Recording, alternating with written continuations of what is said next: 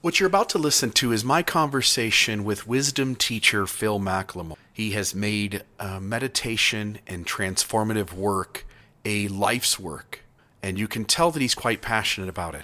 Today we sit down to push back and forth against each other about what it means to live the good life. I simply want to preface this conversation with the information that I used to be a member of the Church of Jesus Christ of Latter-day Saints, otherwise known as the Mormons.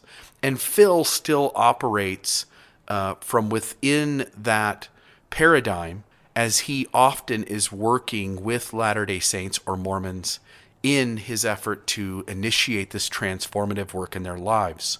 At the beginning of this conversation, in several places, Phil refers to some Mormon rhetoric or words that some of the audience members listening may not be familiar with. And just to recognize that it's insider language that's being used, and to please hang in there, as this conversation is one of the best, if not the best conversation I've ever had on this podcast or any other. And I hope that it is meaningful to each of you. So now, on to the Almost Awakened podcast.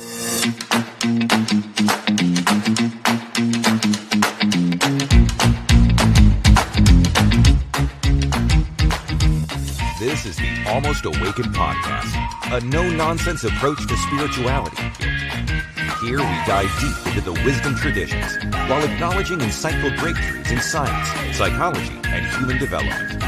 Our goal is to explore the good life and the very best of spirituality. No nonsense required. Check us out at almostawakened.org, where you can check out past episodes, make a donation, email us a question or comment, or find out more about the resources we shared. And now, today's podcast episode. Phil McLemore, welcome back to the Almost Awakened podcast. I was going to say welcome to the Almost Awakened podcast, but this is your second trip, my friend. How are you doing? Yes, it is. I'm doing great. Good, good. You and I have had a conversation over the last week or so. You reached out to me and said, hey, I've been working on a few things and thought maybe it'd be a good time to get back together and have a good conversation. And we ended up chatting about we started chatting about various topics, and we kind of got going. I want to read our actual text message here because I think it'll give us a good place to kind of start off. Well, we were struggling to come up with a meditation program I was proposing.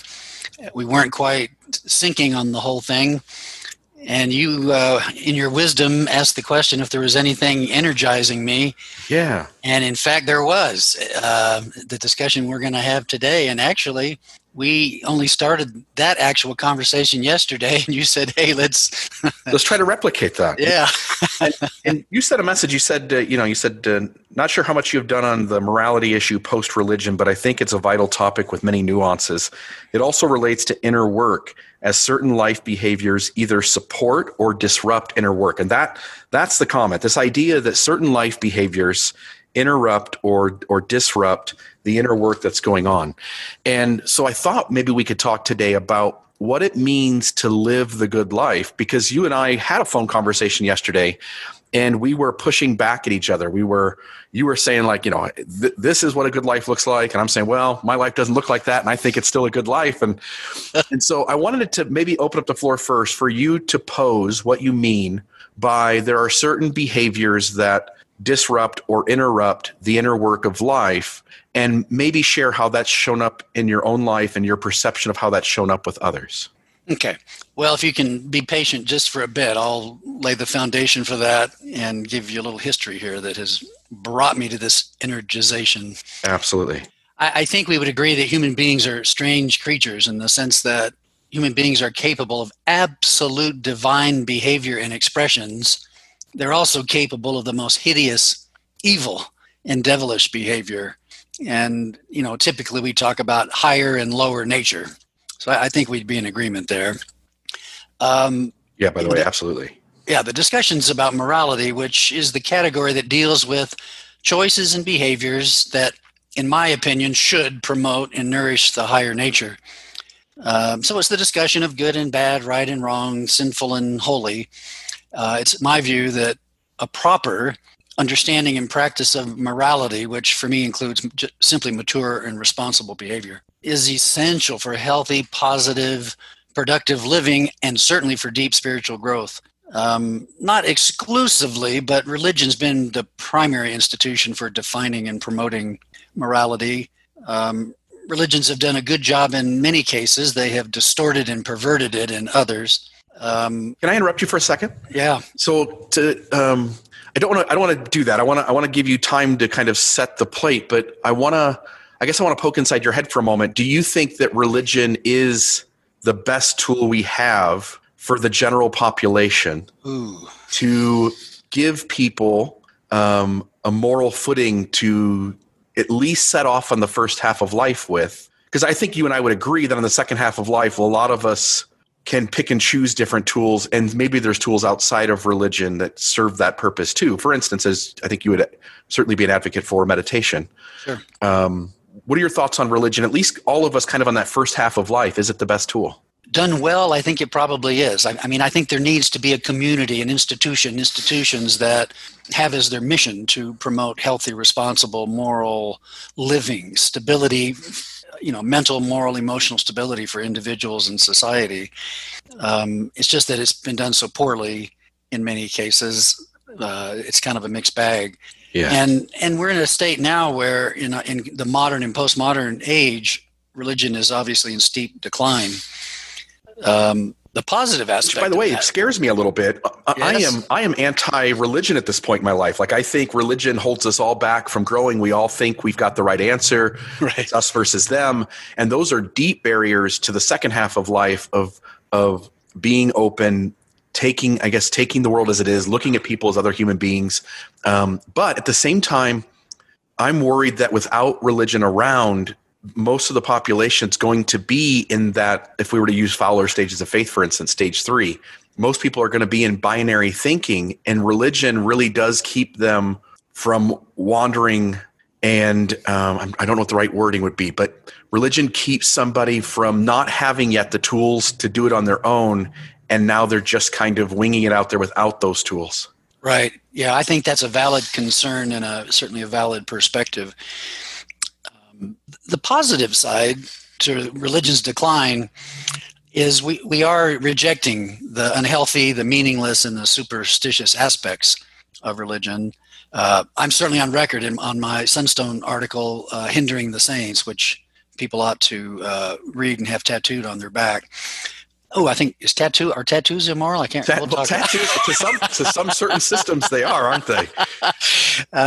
Anyway, I'm on record there in describing bad religion, which often revolves around purity codes and assessments of worthiness. Judging people based on what we perceive on the outside, right? Which is what a tattoo is. Yeah, it becomes, these worthiness and purity codes typically become superficial and distortions of genuine spiritual life. So that's the positive aspect to the rejection of religion. The negative aspect is a proper understanding and practice of morality is the baby that's getting thrown out with the bathwater. So, and I find even many who identify themselves as spiritual but not religious seem confused and uncertain about the place of morality in their life and in spiritual practice. So it's up in the air. Yeah, and maybe it should be, and again, I'm going to interrupt you a bunch. Maybe it should be acknowledged that religion is this idea that there is an invisible outer authority out there that we can't see exactly. We can kind of feel he's there once in a while, but he's the guy who makes the rules, because otherwise, how do we decide who gets to make the rules and who doesn't, right? So having the outer source make the rules allows us all to go like, oh, okay, he took care of it. It's done. This is the real right way to do things. When you let go of that outer authority, that source in the sky, and whether you believe in God or not, when you understand the complexity of various religious faiths and various religious gods, and you choose like, oh, maybe my God's right, and maybe my God doesn't even exist. Now that moral code has to be created somewhere else. And so the theist or monotheist look back at, say, me, who's for the most part an atheist. They would look at me and they would go, then how do you choose your moral code? And to some degree, I have to be honest with them. I am just winging it. I think I've developed a really damn good moral code, but I'm winging it. I'm coming up with it within myself, right? And so who does have a right to choose what is morality and what is right and wrong, and how do we even come to that? Yeah, good reflection and perspective. Oddly, it's not odd, but God, from my perspective, is not only outside of us, he's also deep within us. And so even a person struggling with what their actual belief of the external God is supposed to be, I think good people, I mean, honest seekers, if they'll go deep within, they're going to find a core to develop a healthy morality. So yeah, they want to show up in the world as a better human being than they were the day before, and it has them doing the inner work. Right. And of course, the problem with the external God is so much human nonsense has been imposed on the nature and character of God. It's kind of a cheap way of imposing human morality and control, through the authority of God onto others. So that's a problem. Yeah. So the spiritual path is always about seeking, discerning, and knowing the true nature and character of God, which of course I believe is going to be always life enhancing. So love it. Sorry, I've sidetracked you enough. I'll let you get. This is good stuff. This is. And I think the listeners are going to enjoy it too. And again, you and I talked about this yesterday. That you and I kind of poking at each other and holding our ground and letting the audience kind of listen to those two perspectives. Because I think the way you've led your life and the things you hold to be true and the way at which you've arrived at those, I can't do anything but honor that and accept that as truth. It seems real to me. You seem like a wise person in the conversations I've had with you on and off the air. I've met you a couple times in person, listened to a couple of presentations that you've done. You are a wisdom teacher. And I in no way come to this conversation saying my way is the right way, your way is the wrong way. Only that I haven't experienced inner work exactly as you describe it. And I want the listeners to kind of hear, because there's 1,000 different ways to do it. And I want to see if us poking at each other kind of shines a light on what are the real things that kind of surface to the top, if that makes sense. Oh, that's fabulous. Yeah. Hey, just a little history that's got me jazzed about this issue. So I spent 30 years as a LDS Institute of Religion director and a military chaplain. And during those 30 years, I listened to thousands of people share their life struggles and tried to provide good advice and counsel. So I've had some experience in understanding the struggles and the guts of other people's lives, particularly when things go bad. That's when they come. When I retired from the military in late 2004, I had 3 personal objectives. Number 1 was avoid personal counseling because it's torturous and tormenting to be involved over and over in people's depth life struggles. It's just taxing. Number 2, to develop relationships with the great minds in and around Mormonism who were assessing the truth and value of Mormon teaching, claims, and culture, so forth. I wanted to be a part of that community. And then I wanted to establish myself as a meditation inner path teacher. Those were my 3 objectives.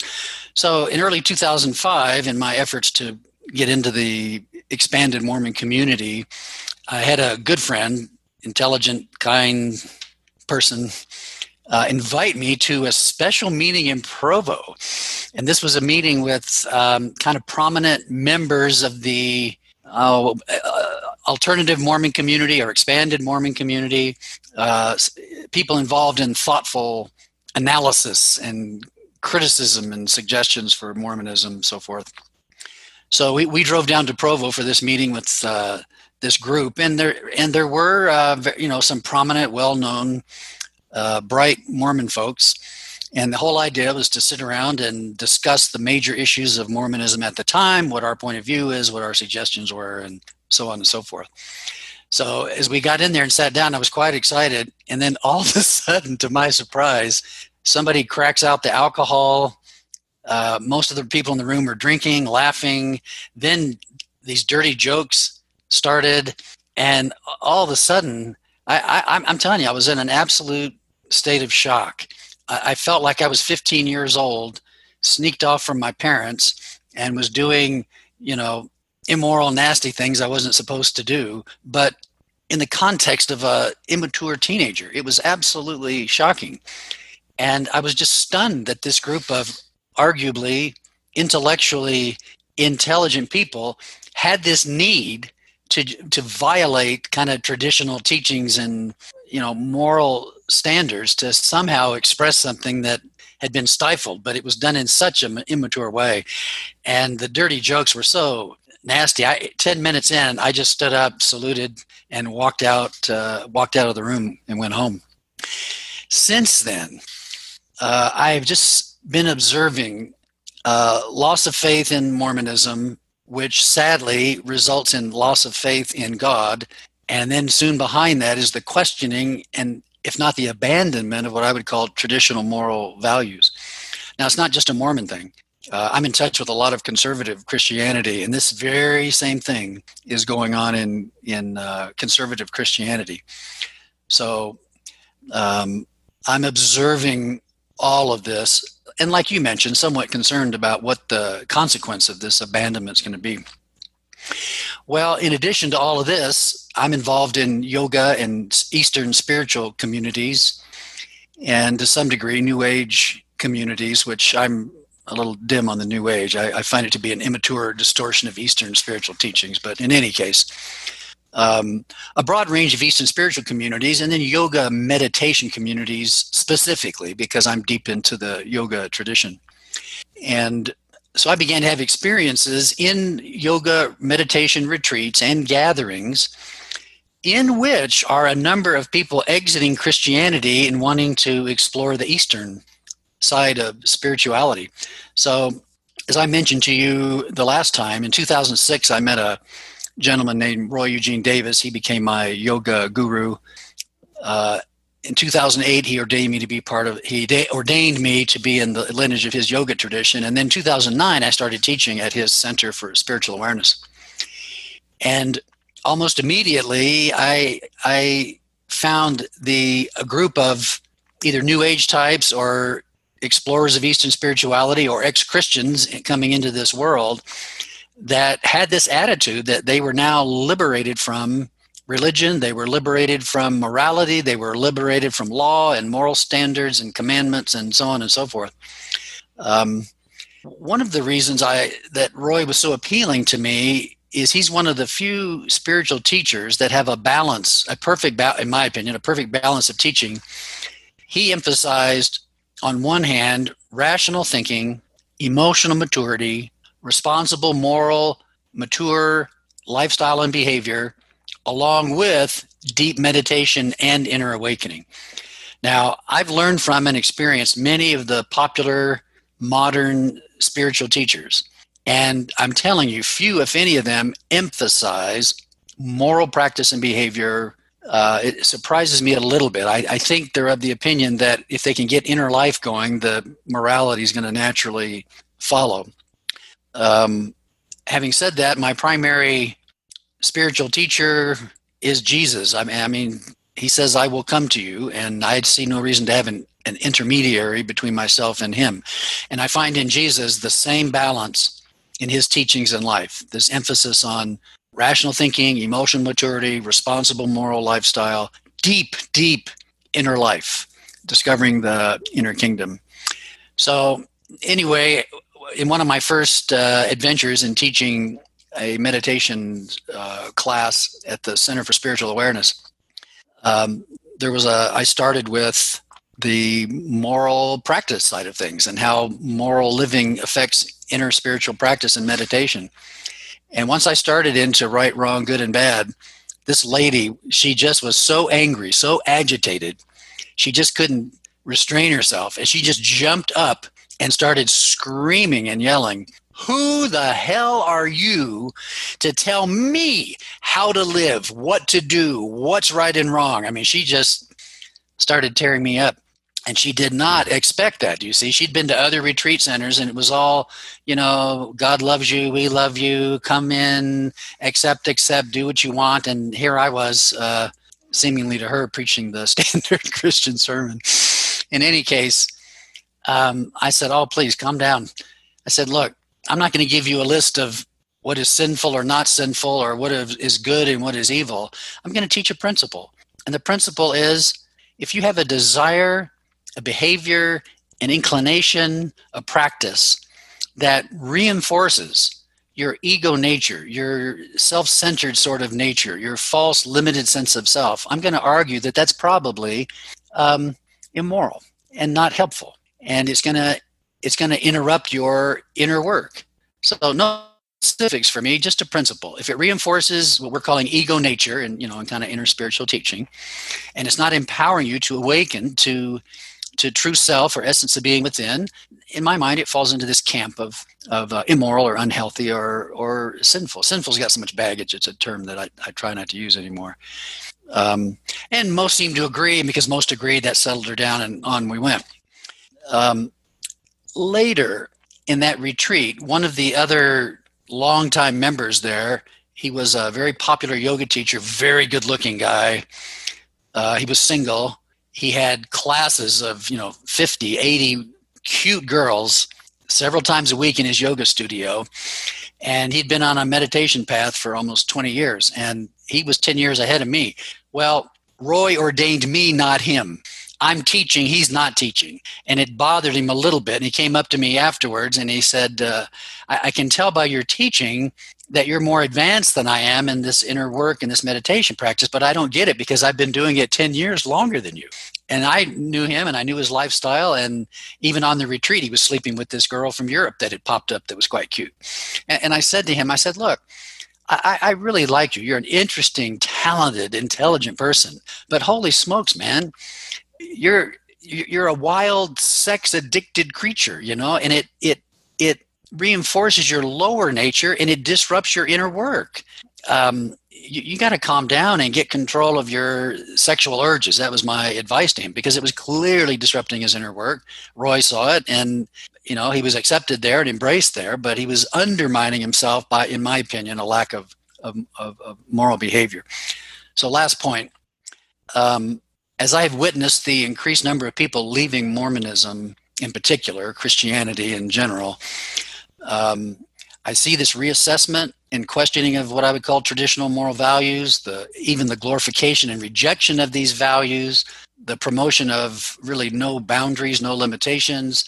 And then just in this last month, as I've been listening to podcasts, which I love to do, there's this communication, particularly among the younger group, of free use of any and all mind-altering substances, free and open sexuality, questioning of marriage, little need for sexual fidelity in marriage, the view that marriage and children is too binding to my authentic self and my true self and what I want to do, the promotion of polyamory and stuff that drives me just nuts. That's what's got me all energized here on this topic. So there you go.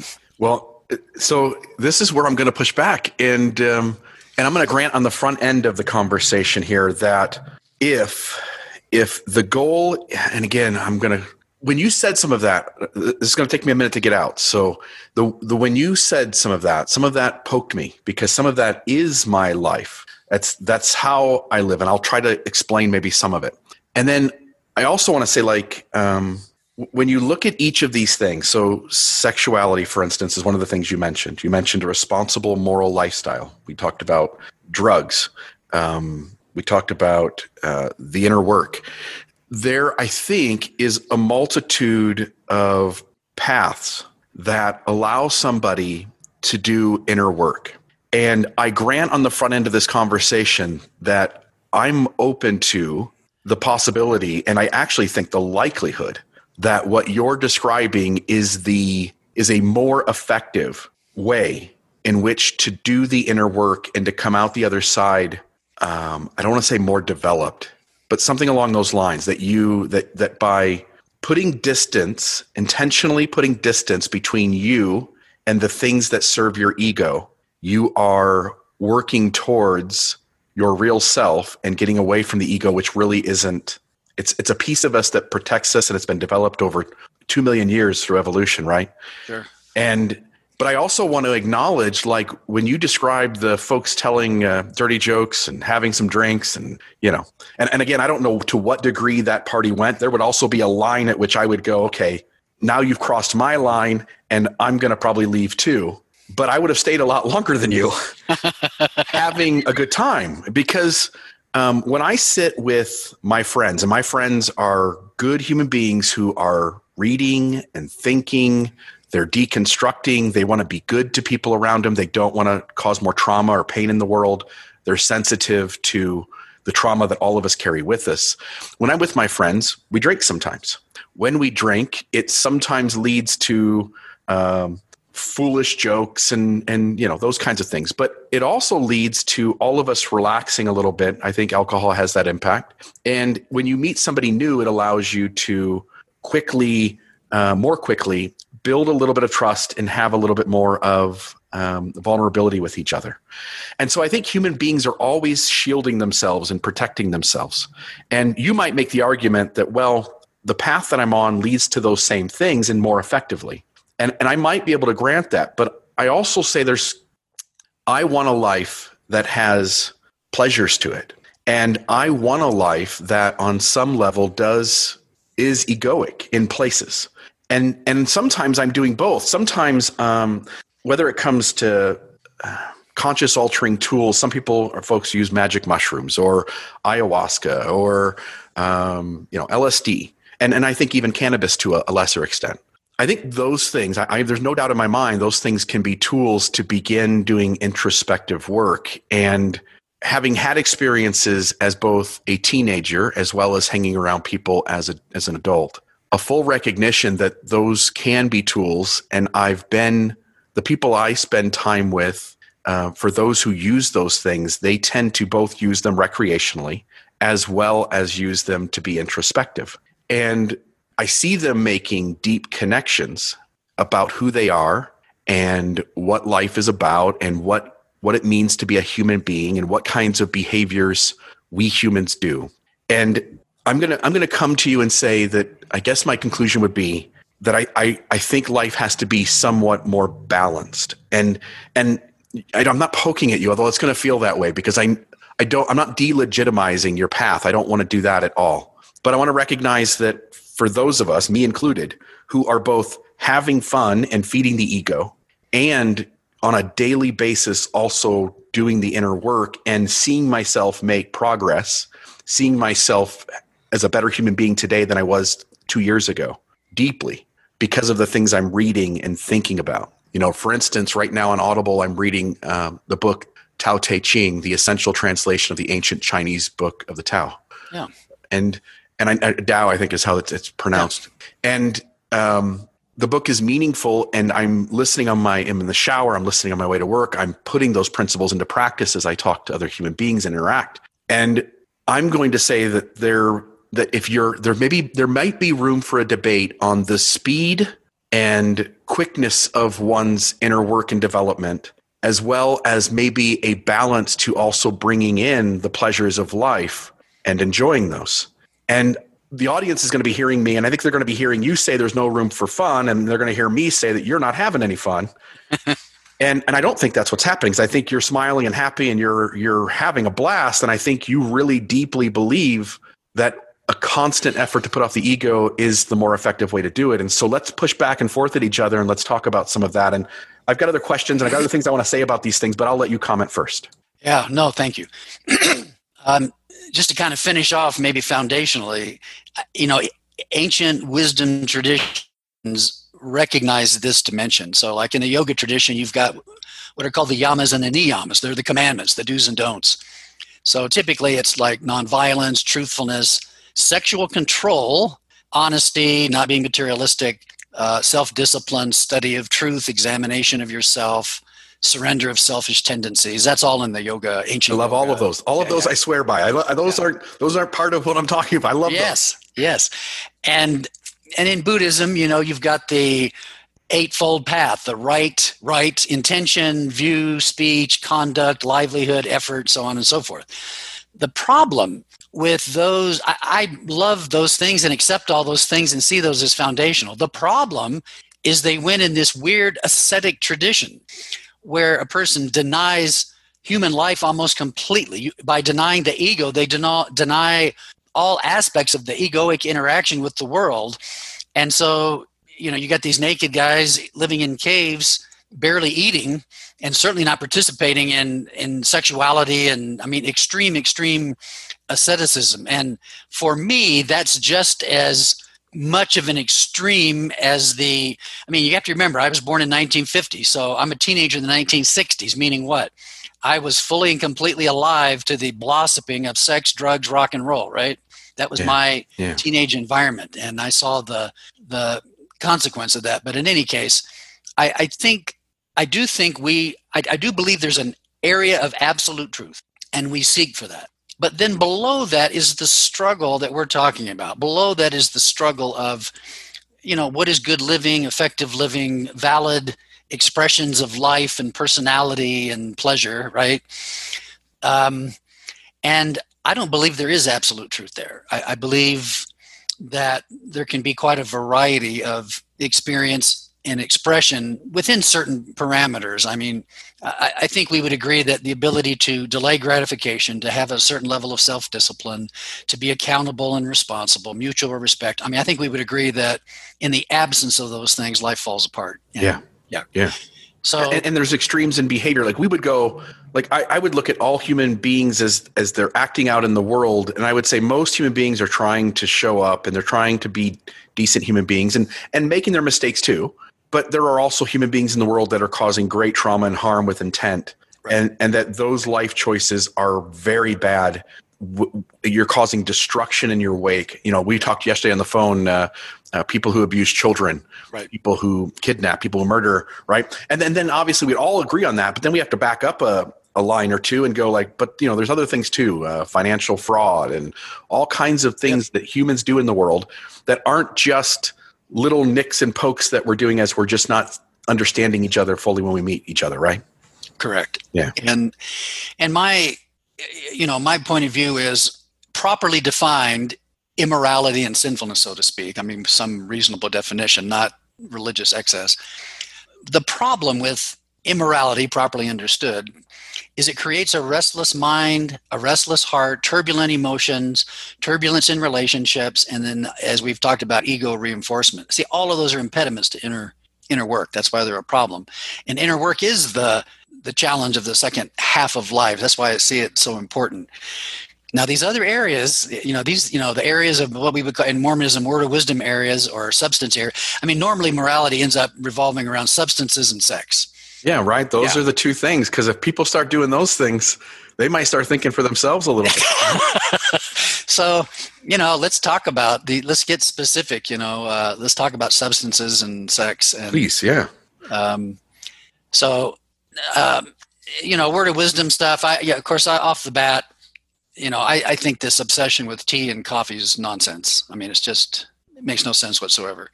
Alcohol, man, because of what I've witnessed, can people use alcohol responsibly, and can it be a part of fellowship and friendship and fun and relaxation, as you've talked about? I can't deny that. And I'm sure that for many people that is the case. My personal experience, again, as being a chaplain primarily with military guys who often tend to drink in excess, and in other counseling where alcoholism disrupts and destroys lives, if I could, I probably would toss alcohol out the window. If I were running a religion, I wouldn't ban it, but boy, I'd sure warn about the dangers. I see no benefit in tobacco whatsoever, none. If you are aware of any. No. Unless you're rubbing cattle, I guess. I guess. The alcohol thing, I see it used responsibly, but for me, and maybe I just don't have enough experience, it seems to be the minority of folks, not the majority. Alcoholism and abuse of alcohol just seems to be And I would agree with you in that while alcohol can be a little bit of a social lubricant, it is strange that our society did a war on drugs, and the drugs it chose to make really deeply illegal, like Schedule 1, versus the drugs that we're allowed to have, right? Coffee is a drug, but we're all for coffee outside of Mormonism. We're all for coffee because it makes everybody a better worker inside the system, right? You drink a cup of coffee, you're more productive for the day. You wake up a little easier, you get moving a little faster. I think alcohol serves a purpose that, for the most part, we tried it once with Prohibition, but that alcohol is one of these legal substances in society because it really doesn't, it gets you to have a good time for the night. You wake up the next day with a headache and you get right back at your life again. I think the drugs that I would want to point to and say, let's make space for these drugs in the introspective good life are the drugs that cause you to be introspective. I don't think alcohol does that, other than maybe you make a mistake the night before and you wake up the next day and you have lots of resentment and regrets about how you behaved. And I think there's a place for mistakes too. I think allowing human beings some social freedom to err and make mistakes, and some of those serious, also is a place for us, because I think most human beings don't, as you pointed out earlier, don't really do the inner work until hard things are happening. Right. And sometimes the mistakes we make are the hard things that happen and compel us to look inward and to make some changes in our life. But the drugs I would want to point out would be things like I said earlier, ayahuasca, LSD, magic mushrooms, and I think cannabis. And I think the reason those drugs have been made Schedule 1, and there's been this giant war on drugs, is because those substances tend to help people to move out of binary thinking. And at least that's been my experience as I've entered the second half of life. I used cannabis a ton as a kid, and it was recreational. And I remember my brain being fuzzy and not really being able to, be as coherent as a standard human being walking around would be. And I wasn't using it to be introspective. As an adult, as I watch people who use that, I see a lot of introspection happening. I am aware of people who have used ayahuasca. And that has tended to be a huge moment in their life where they pivoted into a deeper introspective life. I've seen folks who have taken MDMA and in that night got so vulnerable with their partner that they solved deep relationship issues that I don't think they would have done otherwise. I've seen and heard and talked to folks who have used magic mushrooms and LSD and have had similar experiences overcoming trauma in ways that, had they not had access to those tools, it would have taken 10 years of therapy if they would have chosen to do it, or it would have taken 10 more years of thinking and wrestling, and in one night they're knocking these things out. And you can see it having an impact for not just days or weeks or even months, but sometimes years afterward. You can just see that was a pivotal moment for them. And so on this drug issue, it's kind of a cool place that we're talking. I want to acknowledge that, again, it may not be, you could make the argument for me that it's not the most effective way to do this, but I'm also going to push back and say it is an effective way. Yeah, I have a bias probably that stems from my personal experience. And most of my personal experience with drugs was in the 60s, early 70s, and the impact that it had on my friends. And I saw the widespread use of marijuana really stagnating people's lives. It kept them from being productive and moving forward and mature and responsible. And, they're covering up and hiding issues rather than. And LSD, I had a very close friend whose life was completely ruined. And the thing that concerned, and maybe there's a better product now, but it seemed to destroy his ability to focus and concentrate. I had to sit with him and study with him every night to get him through college because he'd used so much LSD, he couldn't stay focused on the material. And after I got him through college, then he got a job and then started embezzling. He was an accountant, started embezzling money to support the drug habit, ended up in jail and ended up dead. But and I hear these cases too, by the way. I want to acknowledge that there are negative experiences to various degrees and that no thing is a fix-all for everyone. Now, recently, I've become aware of a drug being used in the Veterans Administration for military members with PTSD. And they're finding that the use of this drug, like you said, eliminates about 10 years of deep, painful, complicated counseling and therapy. Yeah. And it's because it takes them out of the experience of trauma, gives them a sense of themselves separate from trauma, which consumes them. And they suddenly realize, whoa, I can live this way. Trauma is external to me and I can somehow let it go. And so I know that same thing has happened with individuals who, let's say, have a good trip. I'm going to date myself by language, on a mushroom or some other drug, and they suddenly have an experience of oneness. They're no longer limited by the duality of time and space and ego and personality. They have an experience of oneness with life, oneness with creation, maybe oneness with God or a deeper reality. And just that awakening is a seismic shift in awareness that sometimes is more than just an individual experience, but a shift in the way they perceive things, and then a shift in the way they live or what they then choose to follow up on to live a more expanded life, so to speak. So I can't deny that that's a possibility. I mentioned to you yesterday the story of Richard Alpert, who became Ram Dass. So maybe you remember Timothy O'Leary from history. Yeah. But he was a Harvard professor who got into psychedelics and was experimenting with psychedelics with his students, and they were sociology teachers. And Alpert was another professor there, and they conspired to do this kind of experimentation, really with the intent of consciousness expansion, life expansion. And it was a mixed bag. I mean, some people had bad trips and it was traumatizing to them, and some people had expanded awareness and it opened up a whole new dimension for them. And that was certainly the case with the two of them. However, as it played out in Alpert's life, he had such wonderful experiences with the combination of drugs that he was using. I mean, he felt this inner harmony and peace and connection with life and the joyfulness of that and so forth. But then his day-to-day life became depressing, and he found himself dependent on the substances to experience that. And he realized he couldn't be on substances all the time. So he ended up traveling to India, became the disciple of a famous Indian guru over there. He tells the story that I shared with you yesterday. He carried his psychedelics with him. And this guru took a handful of these psychedelic drugs, slammed them down, sat there for a while and had no effect, and then said to him, "Is that it? Is that all you got?" And that was a changing moment for him, because he believed at that point he could experience the same thing without the downside of drugs by deepening his consciousness out of his essence of being or true nature. Okay, that's obviously a possibility. He reports it with some clarity and detail. That's been my personal experience. I don't want any mind-altering substances because I've got more than I can handle with deep states of meditation and something I'll bring up later, inner energy work that I can only describe as orgasmic. So we can talk about that in a little bit when we get to the sex discussion. But I've got so much going on there, I'm afraid substances would take me away from that. But I've been doing this for over 20 years, every day, seriously, as a life vocation and focus, and I've been able to do it because I don't have to work, right? That just isn't the case for most people. So I don't think it's fair to compare my path and my experience with what might be helpful for others. Yeah, and I would want to note here, so you pointed at the study, and this might be the same study or it might be a similar one, but I know that they have begun doing testing with MDMA, which is, street name ecstasy. Correct. Molly is another name it goes by.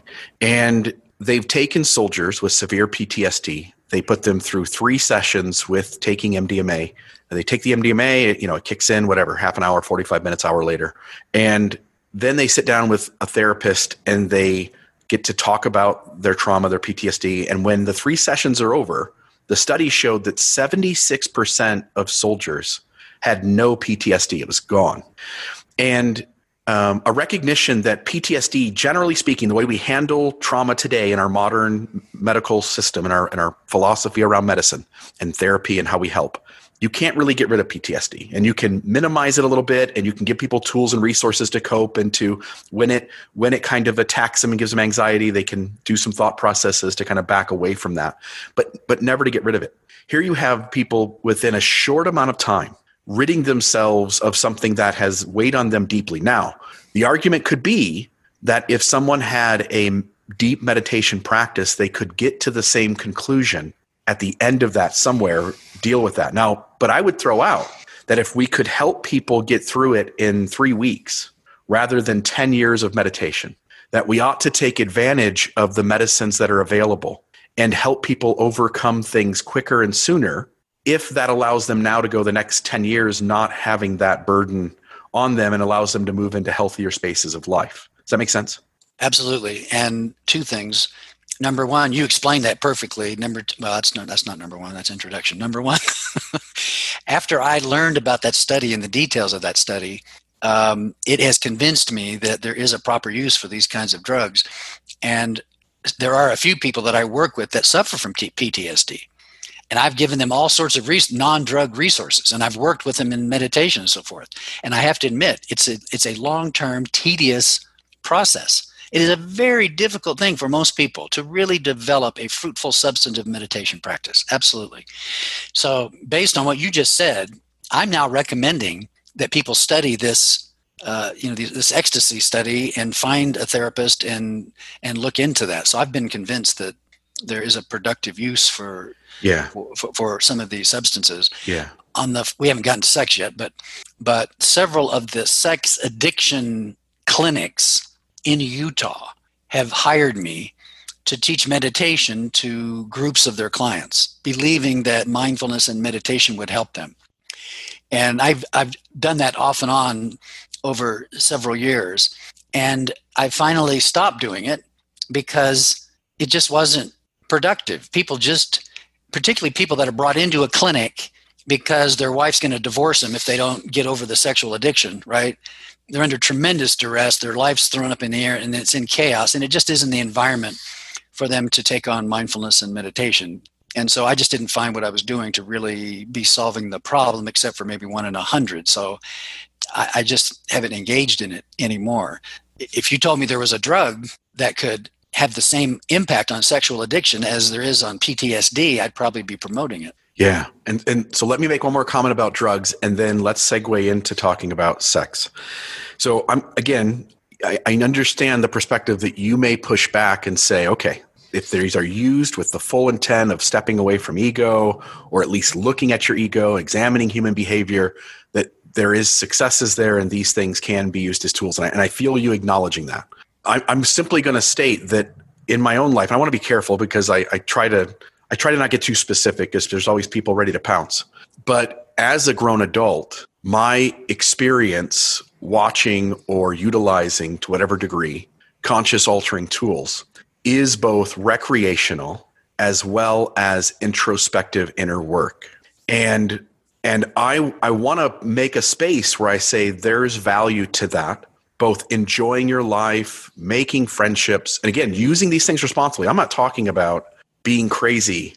And I would only define crazy. And let's get to that too, maybe for a moment and establish this. Getting crazy to me is when you are in your ego, manipulating others, coercing others, when you are causing harm and trauma to somebody with some sort of maliciousness. And I think first half of life, we don't even really know we're doing it. But now looking back, I know I was doing it. I know I was being deceptive to people. I was being manipulative.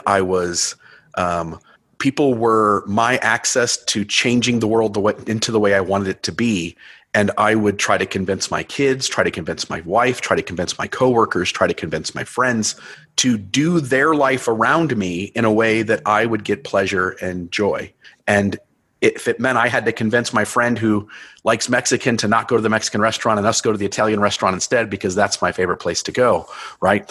And so when it comes to sex or drugs or hurting other people, like all of these things, these substances or practices can be used to manipulate others into doing things. Date rape drugs, for instance. We're talking about drugs. You can go to the extreme of using a drug to get sexual pleasure from somebody else by messing up their inhibitions and messing up their willpower or ability to perceive the situation for the risk that it is. That's not what I'm talking about. Those are all bad, and I would agree with you 100%. Right. Where I'm at is that for folks in the second half of life who have an inner sense of wisdom about them and want to move through the world responsibly, I think there is room to use these things as both tools and as recreational at the same time, or even separate, and that those have a value to a life well lived. Yeah. So we're in the realm here of fun and pleasure. Okay. And so a lot of times when I go to teach a meditation seminar and people don't know who I am, they really are expecting this very calm, quiet person just kind of floating around the room, very measured, very controlled, everything peace and harmony. And they're quite stunned when I'm yelling, screaming, dancing, jumping, laughing, singing. I mean, all of that goes on in my meditation seminars, and it throws people way off because they had this image of monks, sitting around doing nothing but. Wisdom is quiet, and it only speaks every 45 minutes and shares one sentence. Everybody goes ooh and ah, and then it's quiet again, right? Right. Now, that's not me. And I've discovered that genuine spiritual living, genuine spiritual practice empowers you to enjoy life, to experience pleasure, and dang it, consciously choose the egoic fun you want to enjoy. Okay. Now, amen. Yeah. The idea is to crucify the ego in the big teaching, right? And be reborn in the image of Christ within. I'm fully into that. Yeah. And I agree with you. However, we still have an ego. If we didn't have an ego, we couldn't interface with this world. We would just disappear and be gone, right? So there's a little Phil guy that has an ego, and he has certain life experiences, and he takes pleasure in certain things. And so some people are quite shocked, when they only experience me in teaching meditation and so forth, to find out I'm a gun fanatic and I love to shoot and collect guns. They get quite shocked and surprised. I'm a college football fanatic. I'm a Florida Gator fanatic, and I collect football helmets, and I collect a variety of things. It's like I'm supposed to not have things. I love to collect things. I collect Native American flutes because I love flute music. And I just want to say here too, sports is such a dualistic, tribalistic thing, right? And I love sports too. I'm a huge Browns fan. Yeah. So you do college sports. I love the pros. And I realize every day that I'm just involved in another tribe, right? Oh yeah. And now there are people for whom, if they don't have a core, a solid, stable core, these things can push them around. Compulsions, addictions, just inappropriate expression of things. Yeah. But if you're settled deep within inside, there is absolutely nothing wrong with enjoying many of what I would call the ego pleasures of life, because even an awakened person has an ego, and they have to interact with other people at an ego level. You just want to do it in a healthy, fun way, right? Yeah, fully. So let's move into sex. And I hear you saying that, you're not anti-sex, right? Like you're married, you've had, right. So you've had sex before, right? So once a year, whether I need it or not. And so there can be an extreme, right? There are these religious groups, for instance, that on both sides of the extreme, which is, be complete sexual abstinence, sex is something bad. And then there's the other extreme, which is just completely do anything you want, right? Work to get, bet anybody out there. And both of those are unhealthy. And I think you would absolutely agree with that. And I want the audience to know I would absolutely agree with that. Where I would maybe differ from you is that I think also sex has the same power to poke at our ego. And what I mean by that is we all have feelings. Our ego has a feeling of ownership in a relationship. On the first half of life, I owned my wife and she owned me. And she in her head goes, he is responsible to behave a certain way because he's my husband and these are the things he needs to do. These are the things he needs not to do. And I'm doing the very same thing to her. And when you start to open up to each other about your real true self, like this is who I am. These are my wants. These are my needs. These are my desires. These are the traumas I experienced as a child. These are the resentments I had. And you start to say like, hey, I've pretended the first 20 years to be exactly what you needed me to be so that you could be comfortable. And here I come to you now. I'm 35 years old and I'm not built the way you thought I was. Here's who I am. And then she goes, yep, you know what? This is who I am. And I'm not exactly the way you thought I was either. And when you start to give each other room to be yourself, again, in healthy ways, we're not talking about coercion or manipulation. We're not talking about treating another person as property. Like when you start to, and I don't want to necessarily get into specifics because I think everybody has these and everybody has different specifics in them, but the principles are the same, which is that we go through the first half of life pretending. And when we start to be vulnerable, when we start to be honest with each other, we have to start living with the fact that our partner is a human being who isn't built and programmed exactly the way we thought they were when we married them when we were 19 years old. And that society requires us to look and behave certain ways so as to be acceptable and to keep the system moving. And yet really deep down, none of us are programmed in those ways exactly. We all have some difference, right? People have fetishes. People have certain kinds of traumas that have happened to them that make it more difficult to sexually express themselves in a relationship. Some people have body shame issues. In fact, most people do. Some people have different degrees of sexuality within them. Some people are very asexual or closer to that side of the scale. Some people are very sexual. And when we give space in relationships for our partner to show up as they are responsibly, but to show up as they are and to not think of ourselves as owning them, it does force us to do the inner work. I have to deal with feelings of, am I manipulating if I judge my partner for masturbation, for instance, right? If my partner has, gets up at 4:00 in the morning to go watch porn on the computer and hides it from me, why is that happening, right? Like, why is that person doing that behavior? And is that person doing something unhealthy? And am I doing something unhealthy that makes them feel as though that's how they have to express themselves, right? Because I don't make room for them to be a healthy sexual being and to talk openly and honestly about what they want to do and how they want to do it. And so I think whether it's feelings of ownership, feelings of jealousy, feelings of shame and guilt, feelings of, and it goes back to the ownership of needing to limit my partner to show up exactly how I need them to be so I can feel safe and secure. I think when two people who are in a relationship start to be more honest about their real selves and their sexuality, they begin to be able to talk openly.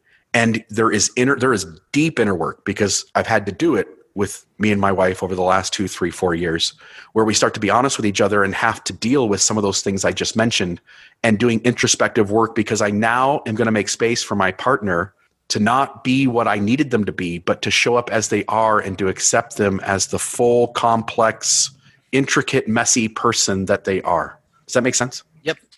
Wow, this is going to be difficult. Yeah, I'm not sure. Let me think about where to jump in on that. The proper expression of sexuality, that's kind of the issue here, I guess. I have a problem, for example, particularly in the church, when you've got heterosexual married men and women telling either unmarried people or gay people that they can have no sexual expression whatsoever, even private. Right. Even touching yourself and having the only access that some people have to sexual pleasure becomes something that God is looking at and frowning upon and judging you by. Yeah, and I find that horrendous. And I grew up Catholic, but as a military chaplain, I had a lot of Catholic priest friends. And this whole business of celibacy among Catholic priests, well, as I got to know some of the personal lives of many of these Catholic priests, what do I discover? Holy cow. The lack of sexual expression coupled with sexual repression caused them to malfunction and to act out in many, many, many different ways. Sometimes it was excessive use of alcohol. Sometimes it was experimentation with each other. Sometimes it obviously was child sexual abuse.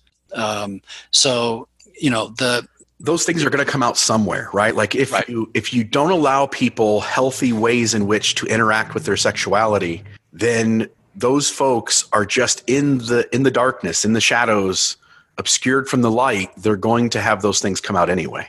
That energy, that sexual energy, the eros, is a very powerful force. It's part of our creative energy. It is intended to be channeled into loving things and into deep spiritual things. I mean, there's a whole area of spiritual development that tries to harness the power of eros to accelerate spiritual awakening. I don't find many successful at that, but I know it works. And so there's no question that we demonize certain things, masturbation being one, that loads people up with all kinds of shame and guilt, and then the problem of where does this energy go, and it normally pops out in an unhealthy way. The question is how what do we start including in the opening up of the sexual basket, so to speak? So I'm obviously not, even as a young institute director, this might seem like an odd thing. I wanted to talk about modesty for a minute because it was such a big thing in Mormonism. And in the last couple of years, in the post-LDS community, a lot of Mormon women, active Mormon women, and post-LDS women, a couple of years ago got into this big modesty discussion where women, girls ought to dress however they want, naked, half naked, sexually provocative, it doesn't matter. The man should be completely in control of himself. And that just pushed me too far because, it was going from one extreme to another extreme. And there ought to be mutual responsibility. It's just a biological fact that a 16-year-old boy has got so many raging hormones. If a girl walks in with cleavage, he's going to be excusing himself pretty soon. it's going to be I had a kid who came to me, young institute student when I was at Auburn, and he stopped coming to the institute activities. Well, I wasn't enforcing a big modesty code on the female students, right? They're college students, they're adults. But this one girl was dressing rather provocatively. He couldn't come to the classes and the activities because he was always getting overstimulated, and then he's masturbating, and then he's feeling guilty and having to confess to the bishop. And now he's not taking the sacrament of communion, right? So I said to him, look, I know what the church teaches, but here's my view. Okay, if you're masturbating every day and it controls your life, and you can't think of anything else, right? You're out of control. Okay, maybe we got a problem here. But if this is a normal release of sexual tension, and you're not, it's not interrupting the rest of your world. Please. Right. Don't worry about it. Yeah. And I sat down with the young lady and I said, look, I love you. You participate great. You're a cute girl. Just be aware, you're so cute that when you dress this way, this is the effect it has on some of the guys, Now maybe you care about that. Maybe you don't. I'm just asking you to be aware of it, Well, she toned it down a little. And it just kind of worked out. You know what I'm saying? So I always think there ought to be mutual responsibility in these things. You brought up the pornography issue. I'm kind of hard on pornography only because of my experience. In marriage counseling, I have seen it destroy marriage after marriage after marriage. I have seen it consume the lives of many, many men. It creates self-centeredness, selfishness. It destroys their ability to love and to get outside of themselves. So I know there are sex therapists that believe it can be used in positive and productive ways in a marriage. I'm not familiar with that. I can't, I don't know what to say about that. I just know in my personal experience of counseling, it 99% of the time is a powerful, destructive force disrupting marriages. That's my experience with it. Yeah. Part of being a human being is the propensity collectively to have compulsions, right? True. And I think often those religions are making rules, they're making moral boundaries, they're making stipulations about outward behaviors and deeming those outward behaviors as good or bad, and creating an expectation within all of us so that when the wife marries the husband, her expectation inside the high demand fundamentalist religion is that those things are bad and not allowed and sinful. And so if my husband is masturbating or is, watches porn, both the husband understands what's going to happen if he gets caught and how bad it is, and he's going to have to go talk to an ecclesiastical leader, right? And the wife is in her head having all these expectations taught to her. And so their relationship around this issue is built around judgment and shame.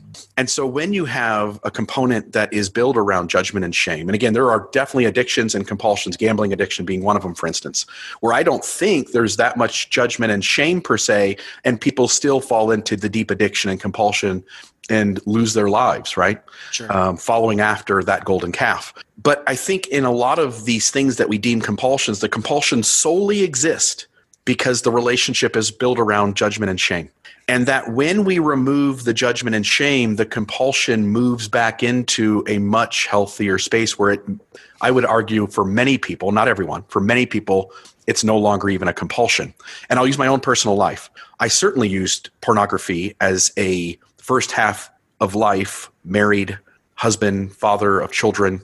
And I did it without my wife knowing. When I was my day off and she was at work, when I woke up in the middle of the night, I would go sit at the computer and watch for a little while. It was a secret, and it was a compulsion, and it was built around I had this energy that I needed to express, as we talked about, and my married life within my religious construct didn't allow me to express that energy in healthy ways. And so that's what I'm doing. The moment my wife and I both go like, you know what, forget what religion taught us. Let's figure this out. Let's just sit and talk about it. And the talk is that, oh, you are different than me. You have these energies. There's nothing wrong with masturbation. There's nothing wrong with sexual energy. There's nothing wrong with, and I'm going to say that, there's nothing wrong with pornography if somebody doesn't have a compulsion and it is used to enhance life for them. And the moment we took off the shame and the judgment, we just completely rid ourselves of those two. It became something that wasn't even that desirable to involve myself in. It became something that maybe once every 3 or 4 weeks for half an hour, we'd watch it together. And we no longer, yeah, I know, right? And we no longer, I no longer got up ever at 4 o'clock in the morning or 3 o'clock in the morning or midnight to go look at pornography. The moment we take off the shame and the judgment, many of these kinds of behaviors in a healthy, responsible adult, they just move back into something that isn't addictive or compulsive. Yeah. There is this weird dynamic that whether you have too much control or too much permission, you end up with the same result. It's kind of an odd deal. So there's the search for balance. Well, balance isn't easy to wisdom and experimenting and to find balance. And religions typically don't want to give that space. They don't want people to have that kind of experimentation out of fear, out of fear if somebody's going to fall off a cliff, because there are people that do.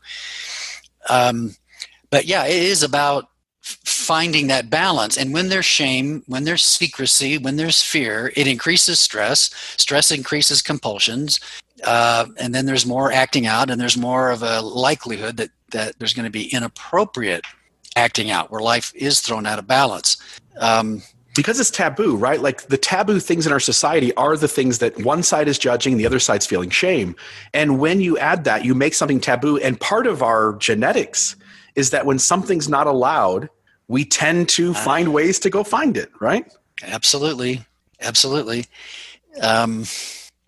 So, yeah, I don't know what to say. I discourage pornography simply because my personal experience has been it's destructive 99% of the time. If you make a case to me that, hey, here's a 1% where it seems to work okay, I'm not familiar with that 1%, right. But I like you, I trust you, I respect you. I'm going to accept that. It's just not my experience, and it's not something I would encourage because I've seen the dark side so predominantly. Yeah, and that doesn't even, we could do 10 hours of talking about, besides me and my wife and our experience with pornography, we could talk about what that is in that industry and the harm and trauma it causes in that industry to folks who are participating, and how watching it support, right? Like I recognize as we're having the conversation, there are facets of harm and trauma that we're not even touching on. I'm simply speaking to the shame and judgment and the healthiness of my own inner work as I also enjoy pornography. Does that make sense? Right. Oh yeah. I wasn't smart enough to bring up the impact on the workers. Right. And so I'm granting that while I may be doing good inner work while watching pornography every now and then, I also realize that I'm also supporting harm and trauma in the world to some degree. Right. And so there is that facet as well. Right. So again, I think the wisdom perspective here is too much control, too much permission. Those are both a problem. You end up with the same excess, so to speak. And the extreme in the sexuality, and again, I want to talk on this because I think it is a topic that we need to at least address. The extreme in sexuality is like this open relationships, right? And so I'm here in Southern Utah, and I am deeply involved with the post-Mormon community here because I was a Mormon and to some degree still am, right? Like even though I'm out, I'm still Mormon. And I see lots of different life paths that people live outside of the church. Once they deconstructed the system and they realize that all rules are arbitrary constructs, then we begin to say like which rules really matter and which rules don't. And so the speed limit down the street does kind of matter because if we all drive at 180 mile an hour, we're going to have a lot more accidents, death, and trauma. But people are also going like, I'm a sexual being and I want to negotiate my sexuality differently.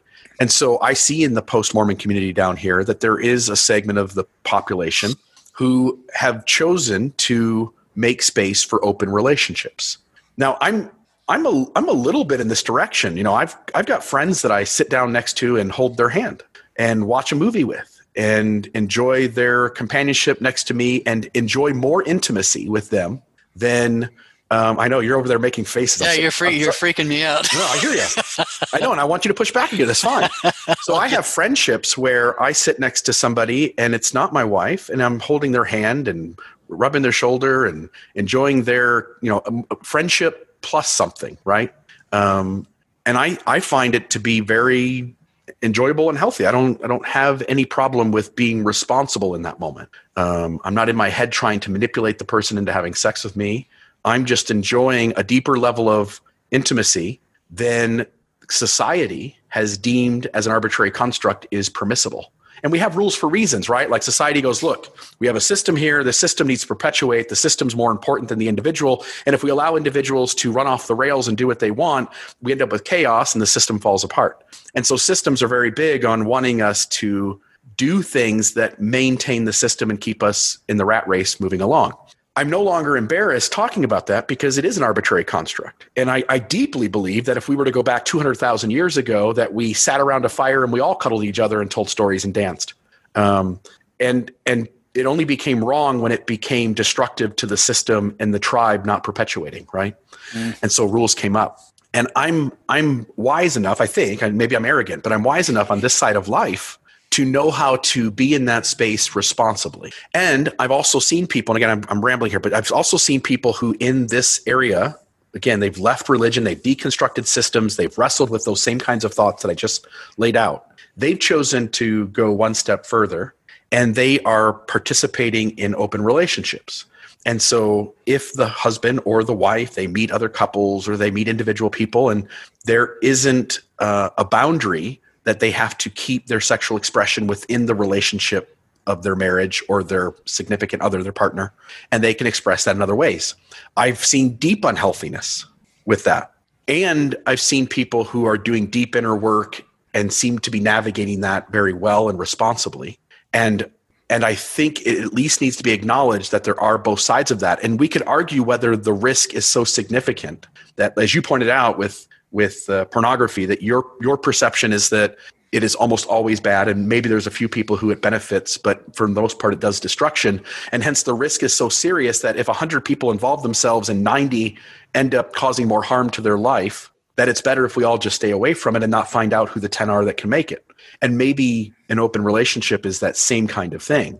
But I also hear those folks talking about the same idea of doing inner work on ego with jealousy and being happy for somebody else in the midst of them having a positive experience, even though your own person as ego wants to own the other person, doesn't want them to do that. And so I want to acknowledge that there is some sort of inner work that can be done there. The debate would be, I guess, be what is the risk? What is the real tragedy, destruction in its path? And what is the real happiness and joy and feeling like you're growing that's going on? And I'm not close enough to that to know. Wow. So I hope as you continue to observe this, you'll report back to me once in a while. I'm very curious about how some of this open relationship plays out. So back in the 60s and 70s, we called this open marriage. There was a book, Open Marriage, and there was a movement, Open Marriage. It's like some of these things cycle. It didn't last because it didn't work. It turned out to be primarily disruptive. We're just resurrecting it under polyamory. And this polyamory discussion is what has jazzed me up most recently from a podcast I listened to a couple of weeks ago. So, wow.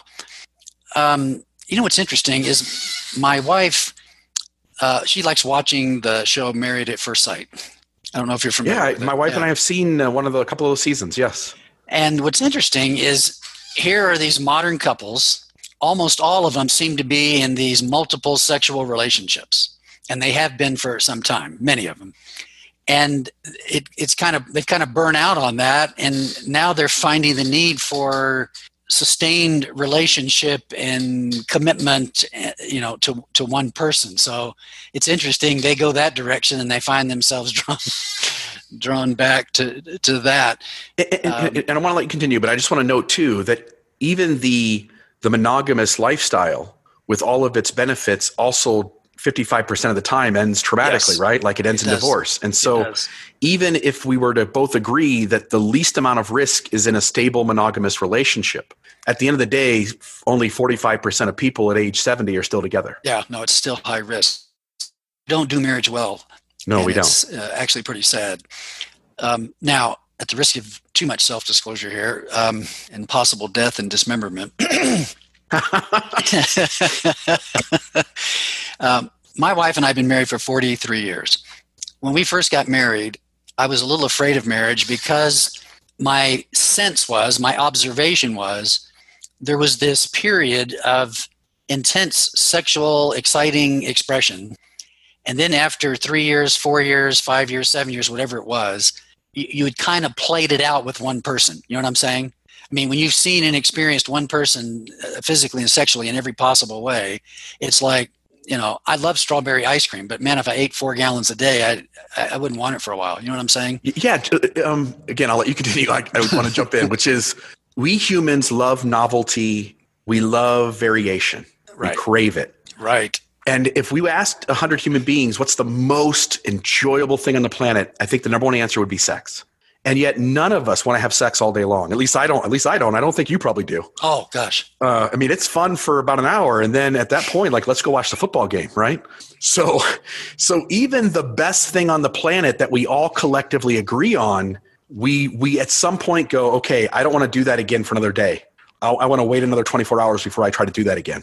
Like, we want to do something else. And so it should be acknowledged that none of us want to have the same thing over and over again, whether it's your favorite plate of food or whether it's an enjoyable sexual experience with your partner. Right. Now, I agree. So I had this fear. I had this fear that after 5 years or 6 years, and certainly by the time we became middle age, that we would be kind of the boring older couple that, enjoys each other and does things together, but there wouldn't be much of a vibrant, active sex life. That was kind of my expectation. And as the years went by, it just continued to amaze me and surprise me that our sexual life was vibrant, passionate, exciting every time, year after year, 30 years, 40 years, 43 years. And over the last 10 years, we've been reflecting on how was this possible, because it wasn't my expectation. And we realized that what happened was our sexual expression really, really was an expression of a soul-level, deep love. Love doesn't get old. Love doesn't dry up. And if your sexuality can be an expression of pure, pure love, in my experience, my testimony, is that sexuality maintains its passion, its vibrancy, its aliveness, its freshness. That's been our experience. Now, I look around me, and how often do I see that? We just don't see it happening hardly at all. Doesn't mean we're especially wonderful people. It just means that somehow in our joint spiritual quest, we've discovered a soul-level love that has empowered our relationship in that area. So, for us, that's good news. And for us, there's not this kind of perceived need for external partner.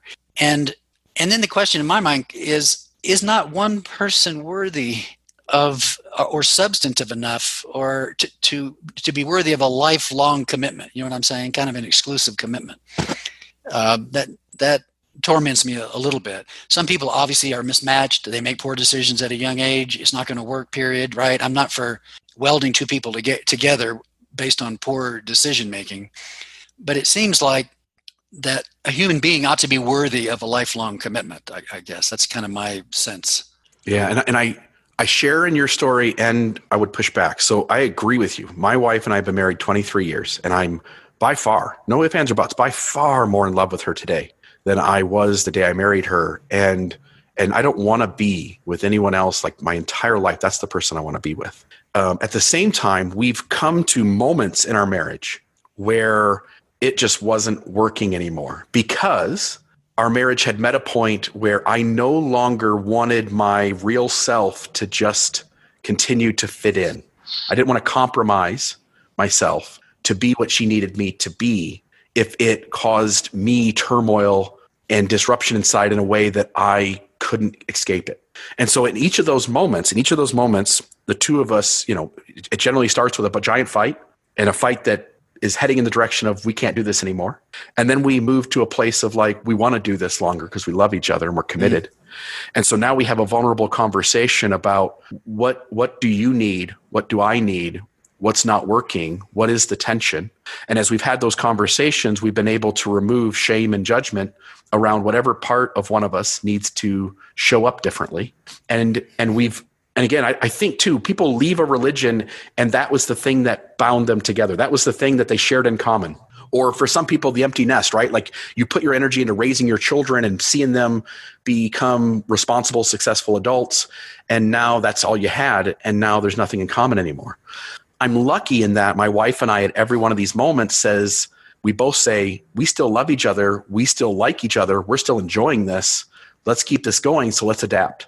And every one of those adaptations is difficult. It requires one of us to give a little so that the other one can take a little. And so we're compromising and negotiating. When we've removed shame and judgment around each one of these moments and said, okay, let's show up differently and see if we still like each other and enjoy each other. We so happen at the end of 23 years here, we still happen to be loving each other and enjoying each other. And it's deeper and bigger and better than it was before. Does that make sense? I understand. So yeah, I would say I agree with you. And we've also had moments where we've had to do things differently and it's worked. Right.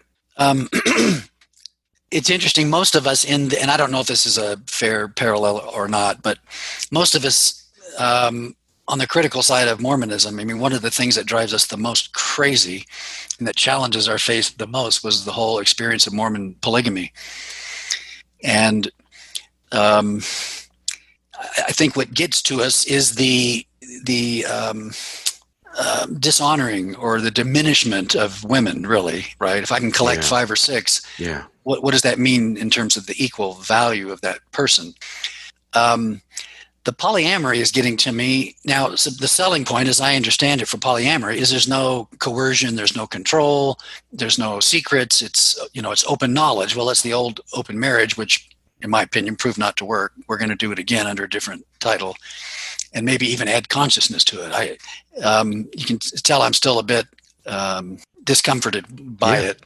Yeah, absolutely. But the other thing that comes, the other thing, like I was listening to this comment recently, it was also put in the context of, I don't even know that I believe in marriage anymore, and I don't want to have children anymore. And why is that? Because it's too binding of a relationship. It's too constrictive. It's too restrictive. And so now we're getting rid of what we would call, traditional marriage and even the desire to have children. So then my question is, where does society go when people either don't want to have children, don't want to have the commitment, and it's serious business, right, to raise children, and at the same time you have the freedom to move from one partner to another? I mean, how is a child to be raised in a situation like that?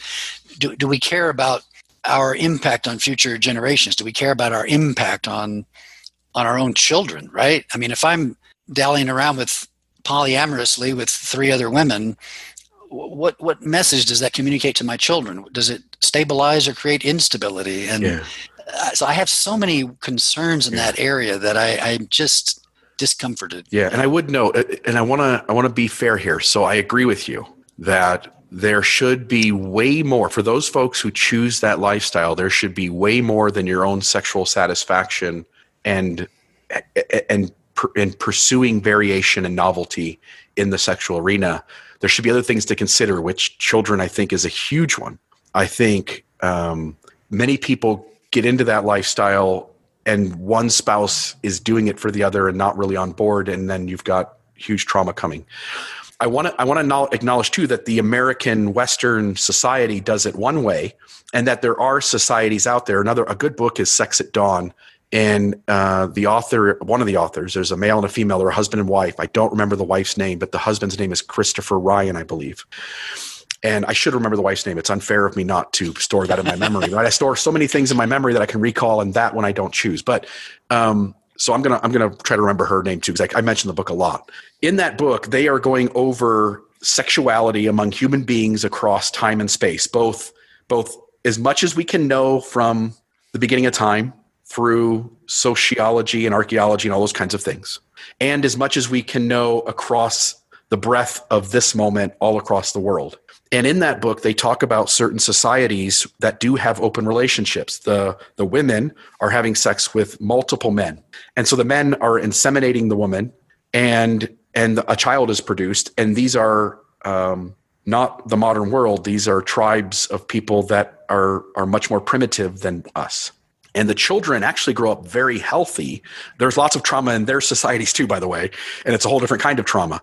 But the children tend to have a very good upraising in terms of understanding parenthood, and they look to all of these men as their father.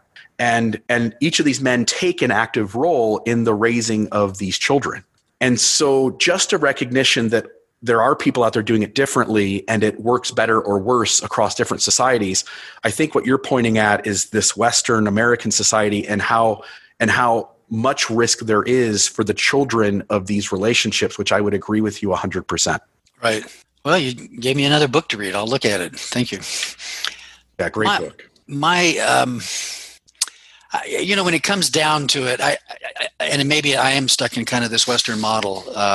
It seems that the more we lose core family, so to speak, the more unstable society becomes. Yeah, and I agree with you. And the system is a set of arbitrary constructs that often revolve around the subtle imposing of shame and judgment, so that we all do what the authorities need us to do to perpetuate the system. So now the question becomes really big, which is, do we help people move into second half of life and give them freedom to develop their own inner authority, knowing that that's also going to involve a lot of people who aren't capable yet, right, and whose lives now become messy and tragic and wrought with dysfunction and trauma, knowing that we all do need to move to developing our own inner authority, losing trust in the tribal authorities who have imposed themselves, letting go of some of those arbitrary constructs, because it does lead to both good and bad, right? Like if we're all believers in these three religions, we all tend to not kill. And when we do, there's judgment and shame and we go to prison. And if we just let people be themselves, and when there's harm, hold people accountable,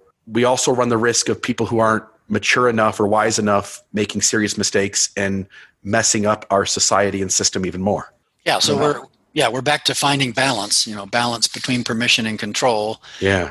I obviously think conservative Christianity and Mormon Christianity is too controlling based on fear. Yeah. Anything you do based on fear tends to backfire and malfunction. So you've got to give people freedom, even though there's danger. You got to give people freedom to learn, to grow, and that there's going to be some poor decisions made that have life-altering consequences. For me, I always come back to the spiritual principle of, is this desire, attitude, behavior, or practice, is it increasing my ability to love and to bring out the best in other people, or is it degrading it in some way? I mean, I try to, is it developing the higher nature, or is it moving more toward the lower nature? And, I try to use that as the guide. And I think that's it. I think you hit the nail on the head, which is, as everybody tries to show up in their life in their own individual way, because every human being's different, and we try to incorporate these fundamental ideas of goodness and growth and kindness and compassion and introspection and shadow work and whatever, name 1,000 good things. It really does boil down to each individual looking in the mirror and going, am I utilizing the world for my own pleasure at the expense of destruction behind me, and in any specific area? Because you may be living a good life in 9 places and in one place having total dysfunction. Or in this area of my life, or my life collectively, am I growing? Are people being treated better by me? Am I helping people to grow rather than seek out my own individual needs and wants? And again, I think that's a wrestle that everybody's going to have to do kind of on their own. But I think you and I would agree that if you look in the mirror and you see harm and trauma and tragedy being left in the wake of your ego, then something's wrong and it needs adjusted. And if, on the other hand, where I think I push back on you today is to say, if there is some sense of balance, and my balance maybe looks different than your balance, and I look in the mirror and I see at least segments of my life getting better, and the parts that aren't, I'm aware of and I'm working on. And again, growth is sometimes faster or slower in various areas. If I see a life well lived, and I see people being positively affected, and I see myself personally growing, then I'm going to want to make space for myself and others who look in the mirror and see that, to feel that that's an acceptable way to live out their life and their journey. And that with one life to live, how do we decide what is the best way to live the one life one has, right? Like, I'm 42 years old, and if I'm lucky, I'm halfway. It's already half over. Right. If I'm lucky. And if I'm unlucky, I have weeks or months or a few years left, and I die of a heart attack or a stroke or get in a car accident. If I'm lucky, I've got 42 more years to go. And I want to mix in as much egoic pleasure with moving through the world responsibly, trying to grow, trying to learn, trying to be better. And I want to mix those two together. And I'm content that for me, that's the life well lived. And I also look at you and say, he's living the life well lived as well. And you're doing it very different than me. And hence, because of that, I now want to look around and see other people who are doing it different than both of us. And I want to let the wake of positivity and blessing versus the wake of destruction and trauma be the merits by which I judge whether they've lived the life well lived. Right. Yeah. And I think there's such variety in creation because it was intended. Yeah. And there's variety in human beings. Now, my wife and I love flowers, and she plants flowers, and we have certain ones that we like. And, there's a tremendous variety. Now, there's some common things: good soil, fertilizer, water, right? There are standards that keep the flower alive, but they are individual expressions. And so there's always this balance between the core foundational things that make life stable and possible, but then the variety of expression too.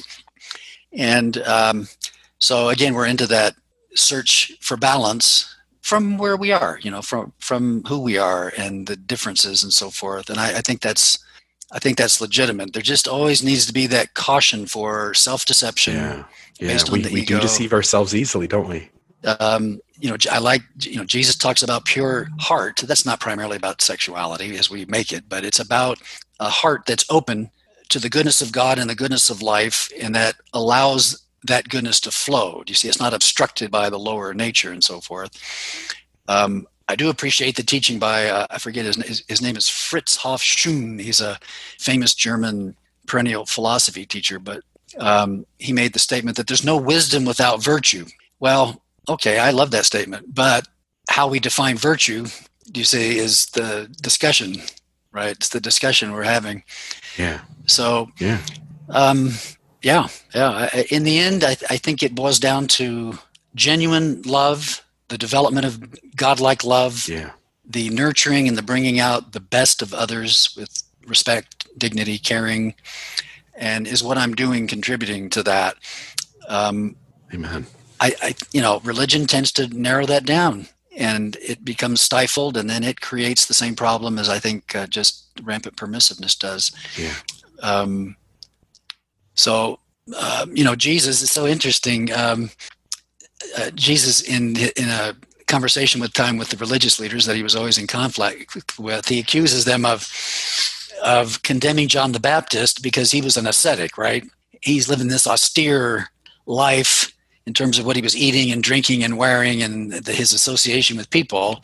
They criticize him for being out of step, but then they criticize Jesus for, quote, eating and drinking and socializing. And I think there's good evidence that Jesus loved and enjoyed dancing. So here's this Jesus guy who's eating, drinking, socializing with all levels of society, and they criticize him. You know what I'm saying? Yeah, and we don't have it. But my gut tells me, and I think you would probably agree, that we don't get the record of it. And again, religion has put Jesus on, whoever Jesus was in his mortal flesh, put him on a pedestal and don't allow him to have some of the human passions. Oh, absolutely. That are available. And yet we also religiously make the argument that Jesus was susceptible to all human passions, right? But we ought to acknowledge that the likelihood, if we're just going to be secular, historical, data-based, the likelihood was that Jesus expressed his sexual energy somewhere too. Well, I'm one of the few that think that he did have an intimate relationship with Mary Magdalene. You see evidence of that in the Gnostic Gospels and so forth, and that doesn't bother me in one bit. No, absolutely. Yeah. And you and I talked about a little bit. I brought up the subject of antinomianism yesterday, which means anti-law, which means a person is no longer bound by moral laws. And it goes as far as to glorying in violations of the standard law, but still seeing yourself as spiritually stable. And Jesus is often used as an example of antinomianism because he violated so many social and religious constructs and traditions and behaviors and so forth.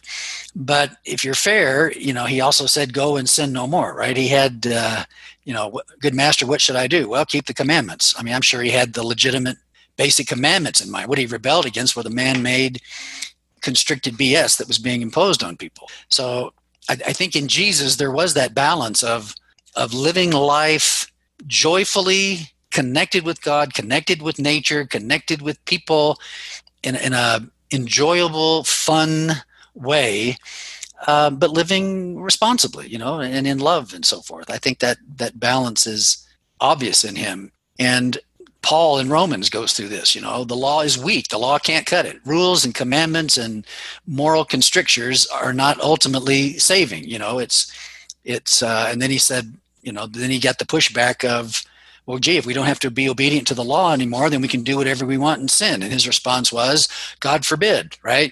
We're going to toss out the law because ultimately it can't save. I want you to live in and by grace, meaning what?